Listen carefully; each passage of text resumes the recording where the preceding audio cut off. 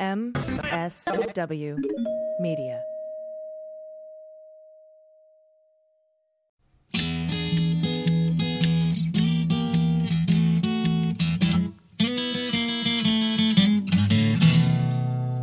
Well, pour yourself a glass, sit for a spell. It's time to have some fun. Let's do a little thinking, some picking and a drinking. But this is what we're drinking with Dan Dunn.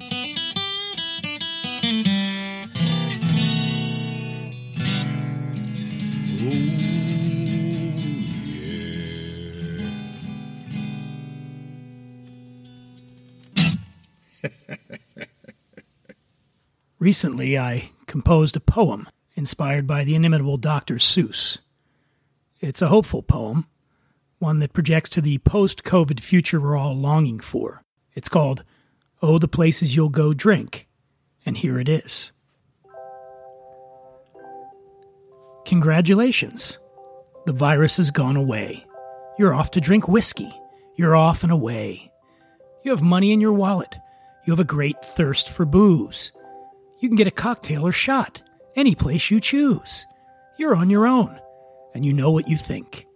And you are the one who'll decide what to drink. You'll look at cocktail lists. Look them over with care. About some you will say, I don't choose to go there. With your wallet full of money and a thirst that is great, you're too smart to drink anything second rate. You may not find Woodford or Michter's or Whistle Pig, but don't fret, oh no, you'll find something to swig. There's a Kentucky bourbon trail for you to avail. On that trail, things can happen and frequently do to devoted whiskey drinkers as thirsty as you. And then things start to happen. Don't worry, don't stew. Just enjoy that angel's envy, aged in char number 2.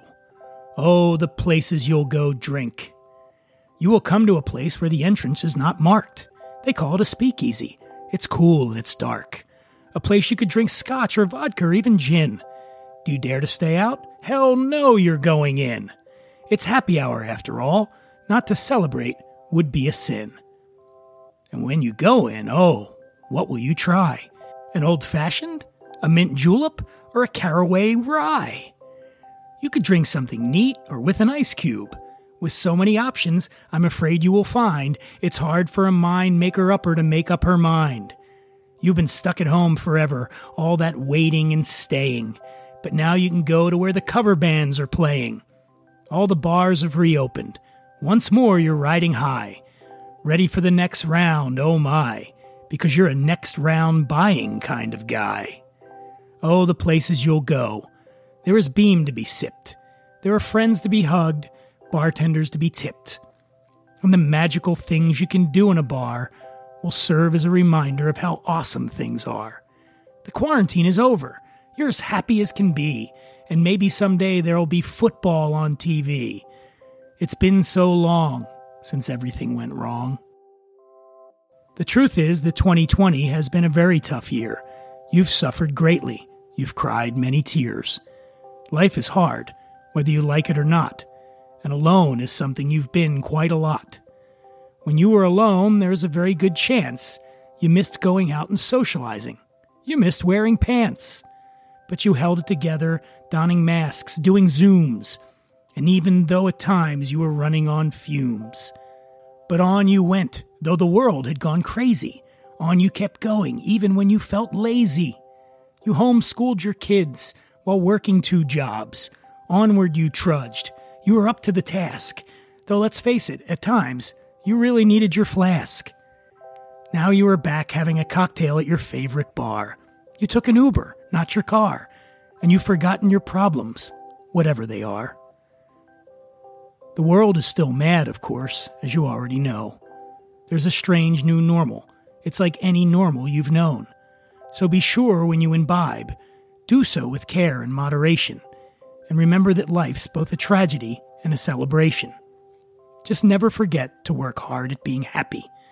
And never mix up your 10 high with your pappy. And will you be okay? Yes, you will indeed. 98.75% guaranteed. Friend, you'll raise many a toast. So, be it Makers or Bakers or Noah's Mill or George T. Stagg, Bullet or Heaven Hill, you're off to have whiskey. Today is the day. Your bar stool is waiting. So get on your way. The end. After a quick word about one of our beloved advertisers, I'm going to tell you about some adult beverages that are a great addition to any home bar. Stuff you need to make martinis. And I'm going to tell you a little story about my earliest days living in Los Angeles. So stay tuned for that.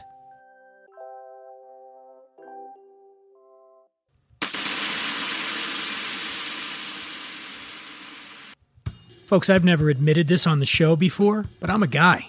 Yeah, it's true. And as a guy, I'm here to tell you that so much of our identity is wrapped up in our hair. That's why when we get into our 20s and 30s and start noticing the first signs of hair loss, it definitely feels like panic time. Because let's face it, no guy is ever ready to go bald.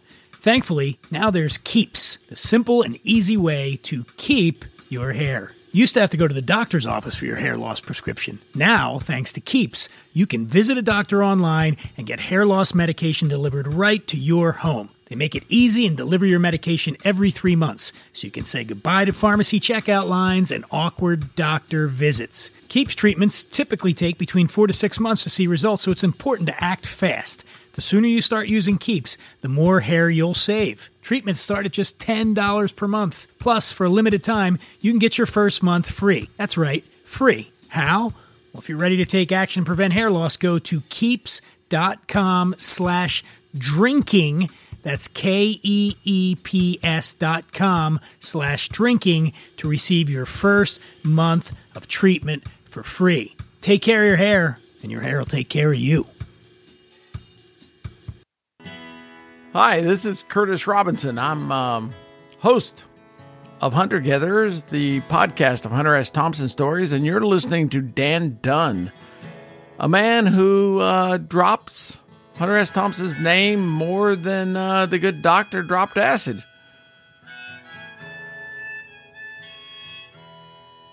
I was on the Adam Carolla show, as I do.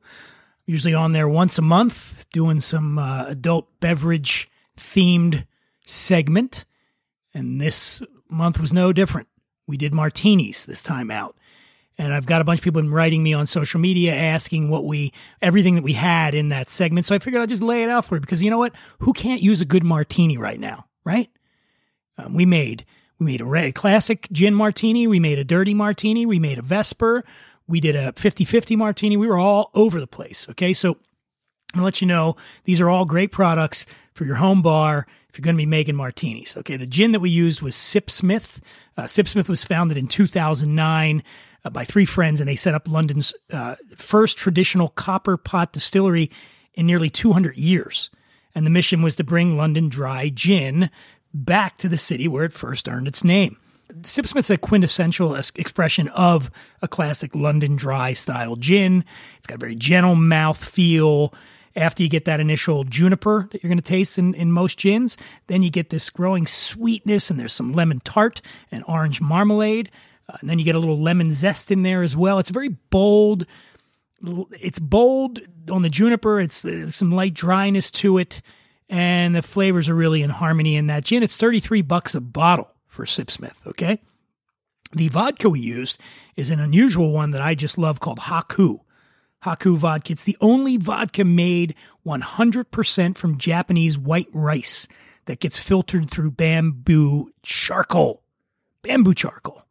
Again, it's koji rice. They create the mash. They distill it. Then they distill it again, and then it's blended through this and goes through this charcoal in Osaka, Japan. It's a unique process, unique to Suntory, who makes it, and it's a great cocktail, obviously, for a martini. It's why you used it.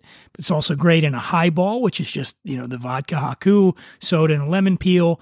Also, you can eat it with sushi, Japanese curry. It's delicious, and that goes for $28 a bottle. The Haku. The vermouth that we used is Alessio. vermouth dry. It was inspired by a 19th century Italian recipe. It's made with aged Italian white wine and aromatized herbs and spices from the Piedmont region of Italy. And this is just an homage to the old school vermouths. It's very aromatic, savory, salinity, herbal character, and then it's got a very balanced and dry finish. That's Alessio vermouth. That's what we use. We also, when we made the Vesper, we used a Kina L'Aero Dior.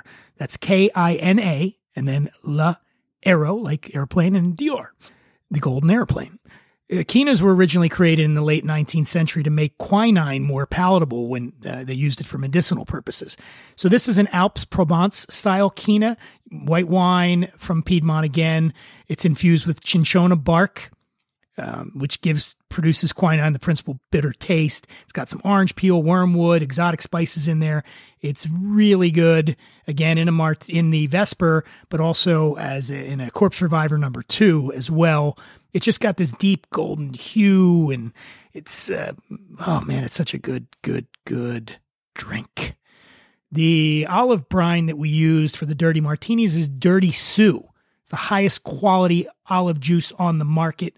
Get Dirty Sue. And all the barware we had came from CocktailKingdom.com. You got to have good equipment if you're going to make drinks at home. I can't recommend anything more highly than CocktailKingdom.com. They got everything on there, and they got a lot of really cool stuff. So go there and check it out. Oh, my dog just came in and is having a little drink. I'll have one too. So as promised, I got a story to tell you. I got a little story to tell. This is from when I first moved to Los Angeles with dreams of Hollywood glory. And I put this story in my first book, Nobody Likes a Quitter and Other Reasons to Avoid Rehab. And I'm going to tell it to you right now. Here we go. The first time I phoned after one of those just too long pauses, he, quote, wasn't in. So I left a brief, casual yet firm message on Mr. Fong's voicemail. 8 frustrating days and 4 unreturned calls later, I called again and finally got someone on the line who identified herself as Mr. Fong's assistant.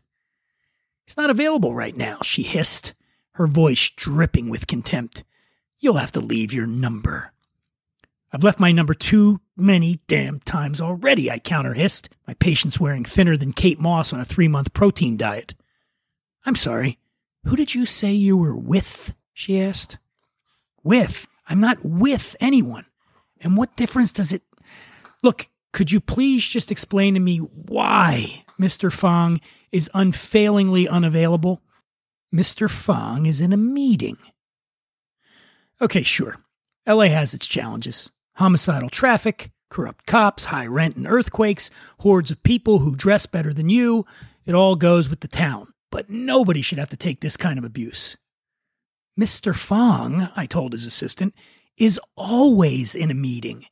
Everyone in this damn town is always in a meeting.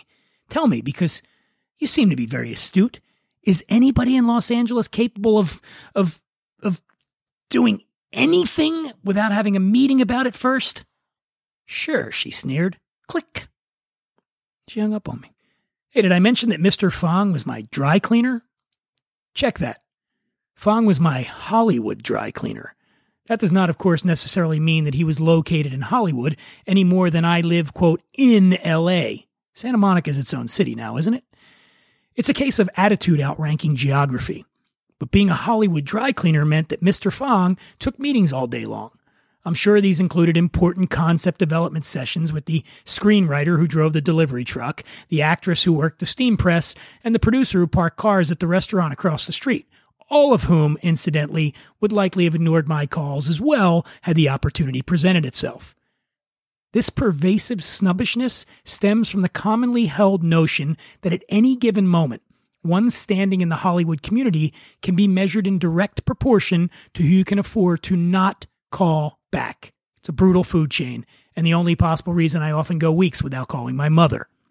The callback is how you let people know what kind of leverage you've got in this town, explained my friend and quasi-career counselor Wendy, who had recently been elevated to the rank of junior executive at a cable network.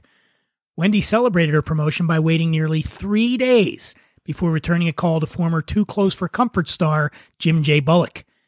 She likened my stints as a rather successful newspaper columnist in Aspen and Phoenix to being a big fish in a little pond.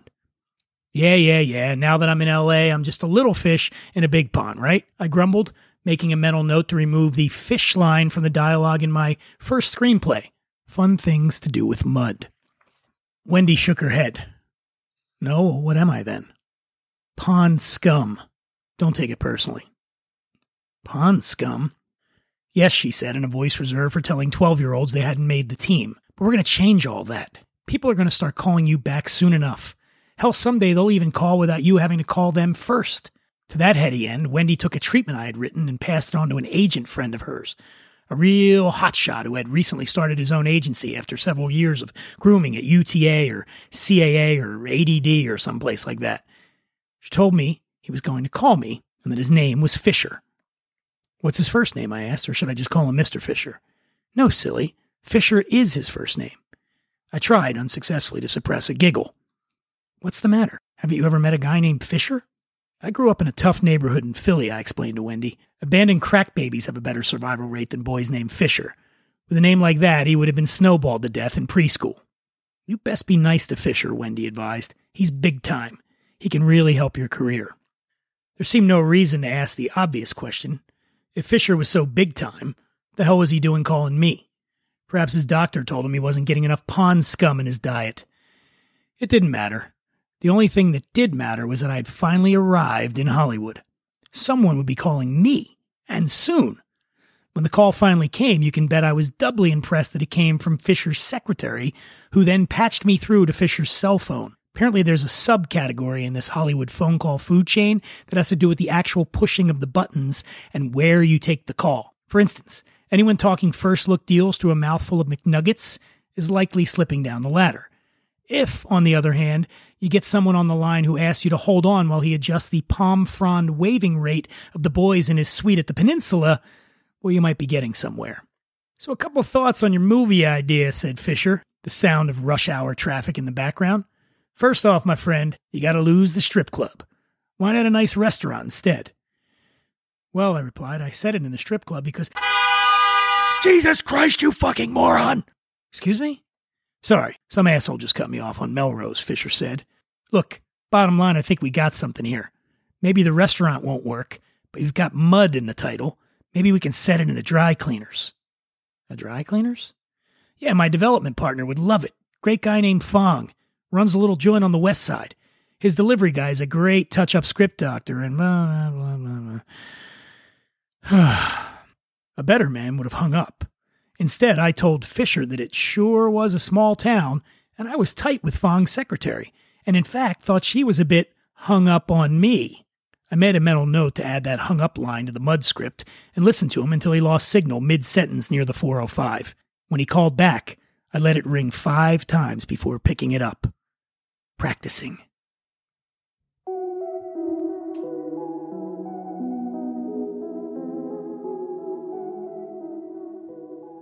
And that's going to do it for this episode of What We're Drinking with Dan Dunn. Coming up in the next couple episodes, we got Love Life, HBO's Love Life star Sasha Compare.